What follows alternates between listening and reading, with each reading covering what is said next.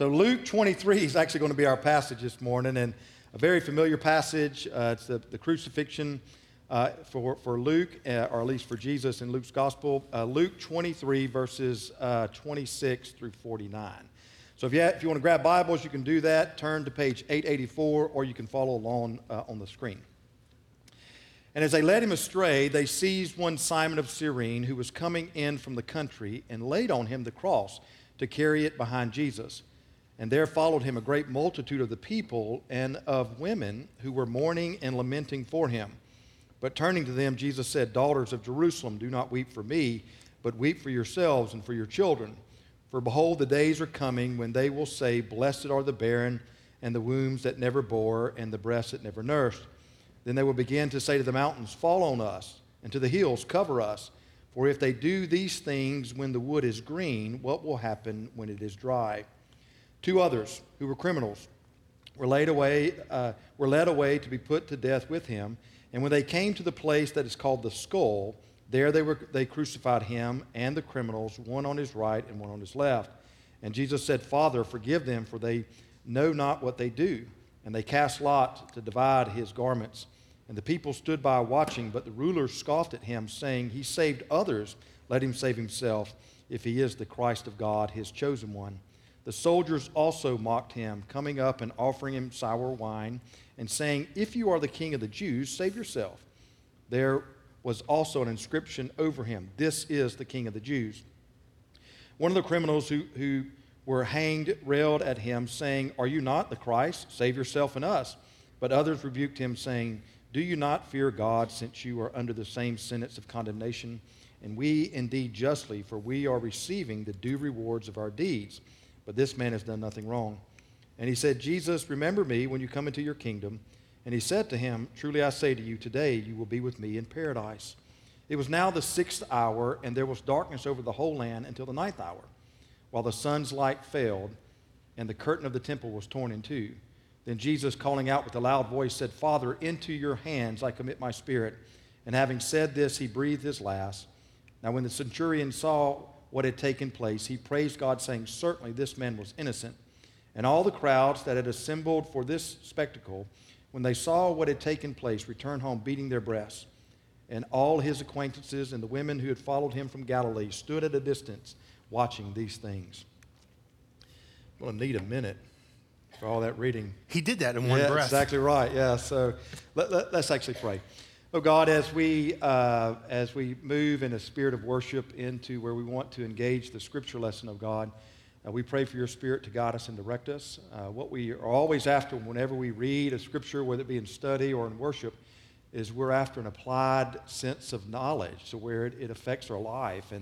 And what you're able to do with leveraging the scripture passage in such a way that brings about a changed nature inside of us. And that's what we pray for, oh God. And so in these moments that remain in this service, we want to be open to that. We want to yield to that. And we pray for this now in the name of Christ. Amen.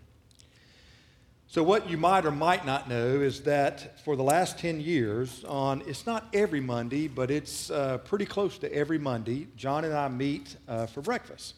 And one of the things that we do, we will evaluate the day before, maybe the worship services or things that were going on in the church. We also strategize maybe about the week to come or in the months to come of what some of the ministries or some of the things that's going on. Sometimes just catching up with what's going on in just people's lives. Sometimes we pray over breakfast.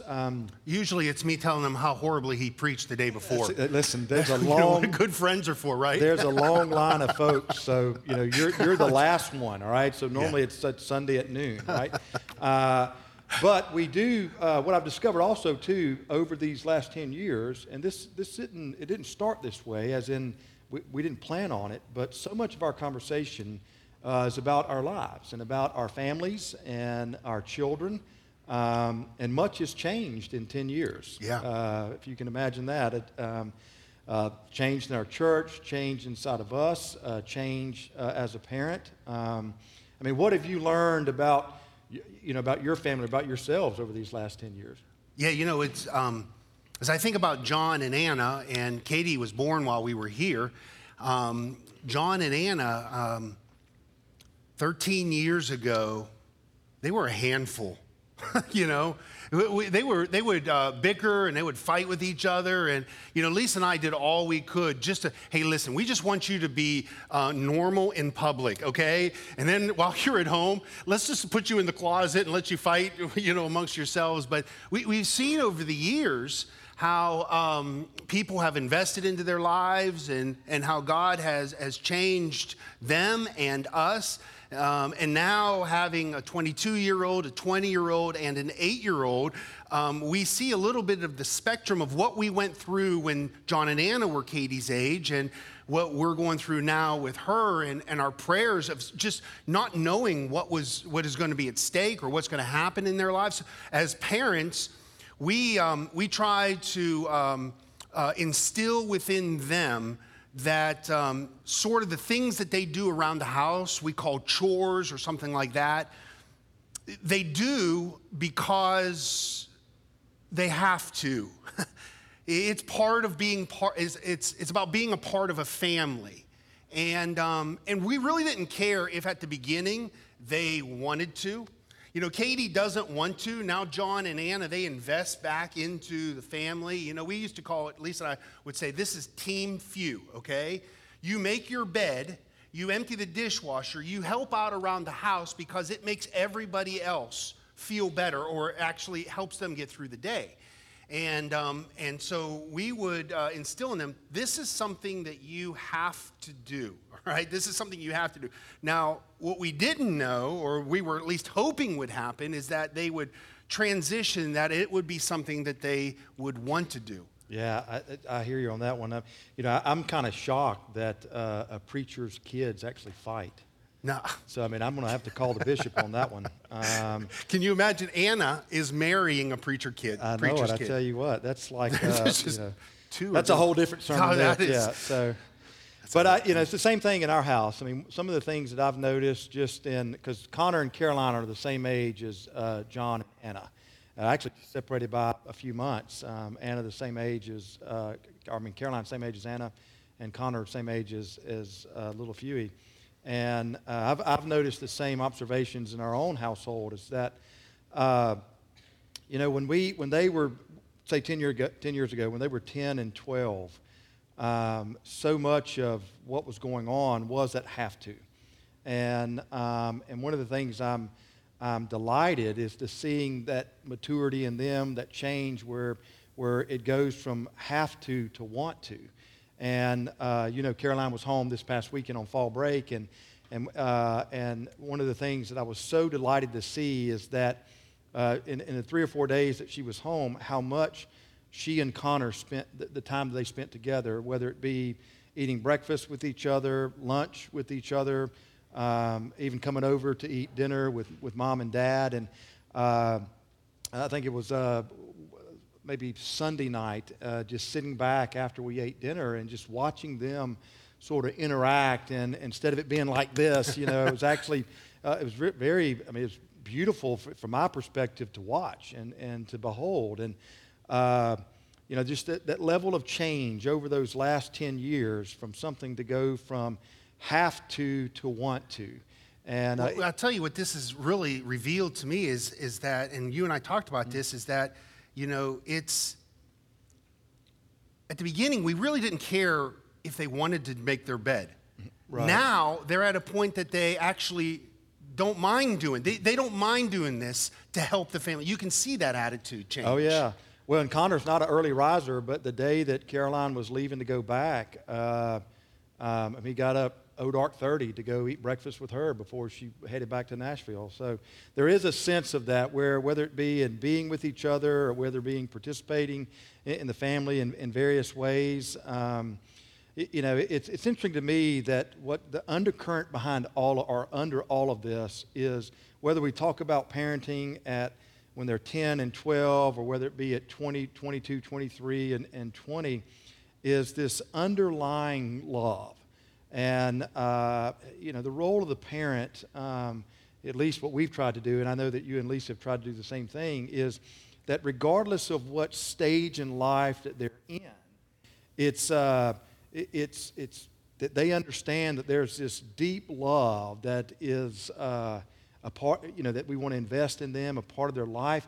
It's been my experience when it comes to parenting very early on. I mean, to some degree, you're doing this now with Katie, but back 10 years ago, very hands-on and maybe trying to teach them some of the have-tos, the things that they have to learn.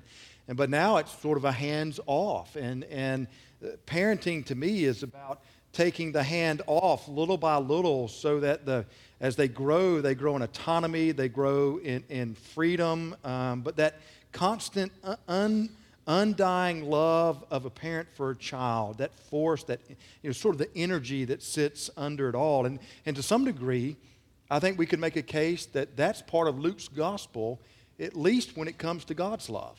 I mean, where have you seen in Luke's gospel this idea of a parent's love for a child, seen through God's eyes? Right. Yeah, I mean, you see these examples of people, men and women, who are recipients of God's compassion, recipients of God's love, and they react in such a way that you expect God to do even more for them. I mean, think of Zacchaeus.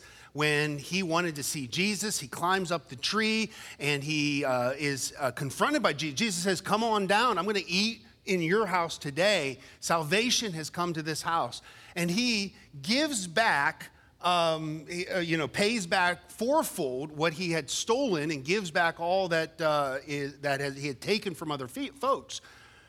And in those instances, like Zacchaeus or the widows or the ones who gives out of her poverty, you'd expect God to do this, shower them with his love. You would expect God to be in their presence. Yeah, because they're doing what is right. They're doing what is right. They're good. responding.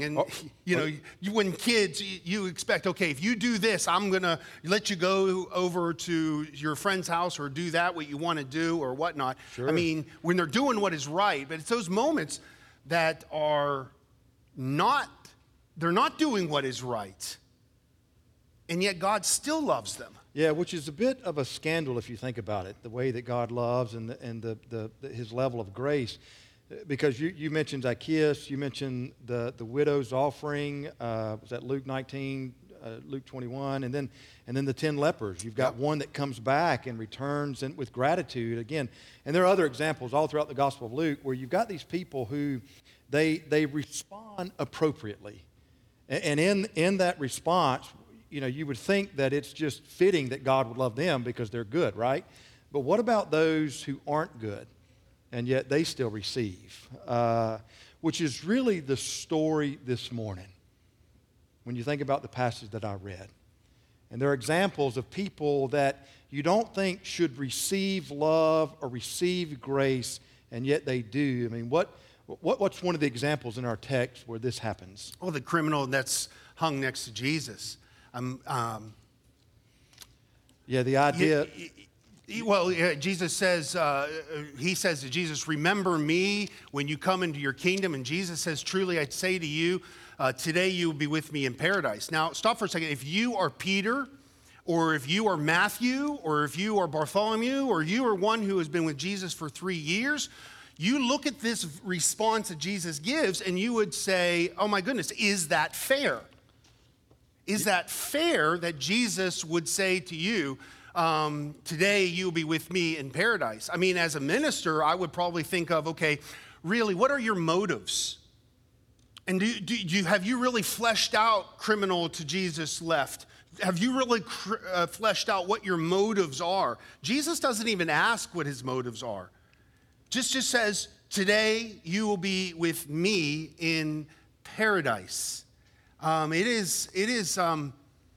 is a scandal. It's almost offensive in a way that, wait a minute, this person has lived a life that has been contrary, Jesus, to everything you have preached about, taught about. And at the last moment, he sees this self-preservation, if you will, like the other criminal who wanted Jesus to save them down from the cross. He almost feels this self-preservation of Jesus saying, "Hey, I know my fate is sealed, and here I am about to die." If what you were saying is true, I'm going to bank on it and say, "Okay, remember me when you enter into your kingdom." it is very offensive in that way of saying, okay, wait a minute. There's no chance for a response here from this person. Is he going to do the right thing? There's no, I mean, it reminds me of Rahab, the prostitute. It reminds me of Jonah, who goes the other way. I mean, any one of us writing the story of the gospel message would have written Rahab or written Jonah out, because we like to focus on the giants of the faith, the Abrahams, the Moseses. Moses, the Moseses, the Davids, that the Old Testament yeah, guy. the How about Jeremiahs. Yeah. We want to celebrate the Peters and the Pauls of Scripture. And we do this, if I'm honest with myself, I do this because inside I know that I can never attain that. And it's always easy to keep an arm's length away from that. Oh, I'll never be that good. I'll never do that. But the Scripture also has these people like the criminal who, no matter what his motives were at that moment, reaches out And receives. and receives. You know, which is really the heart of the gospel. One of the things that is so difficult for us to, if I had to guess, to fully comprehend and even own is that God does it, and he doesn't need us to even help. I mean, Jesus, nothing on the cross, nothing in the passage was about Jesus saying, come and help me, do this, be with me. It's just straight up what God does.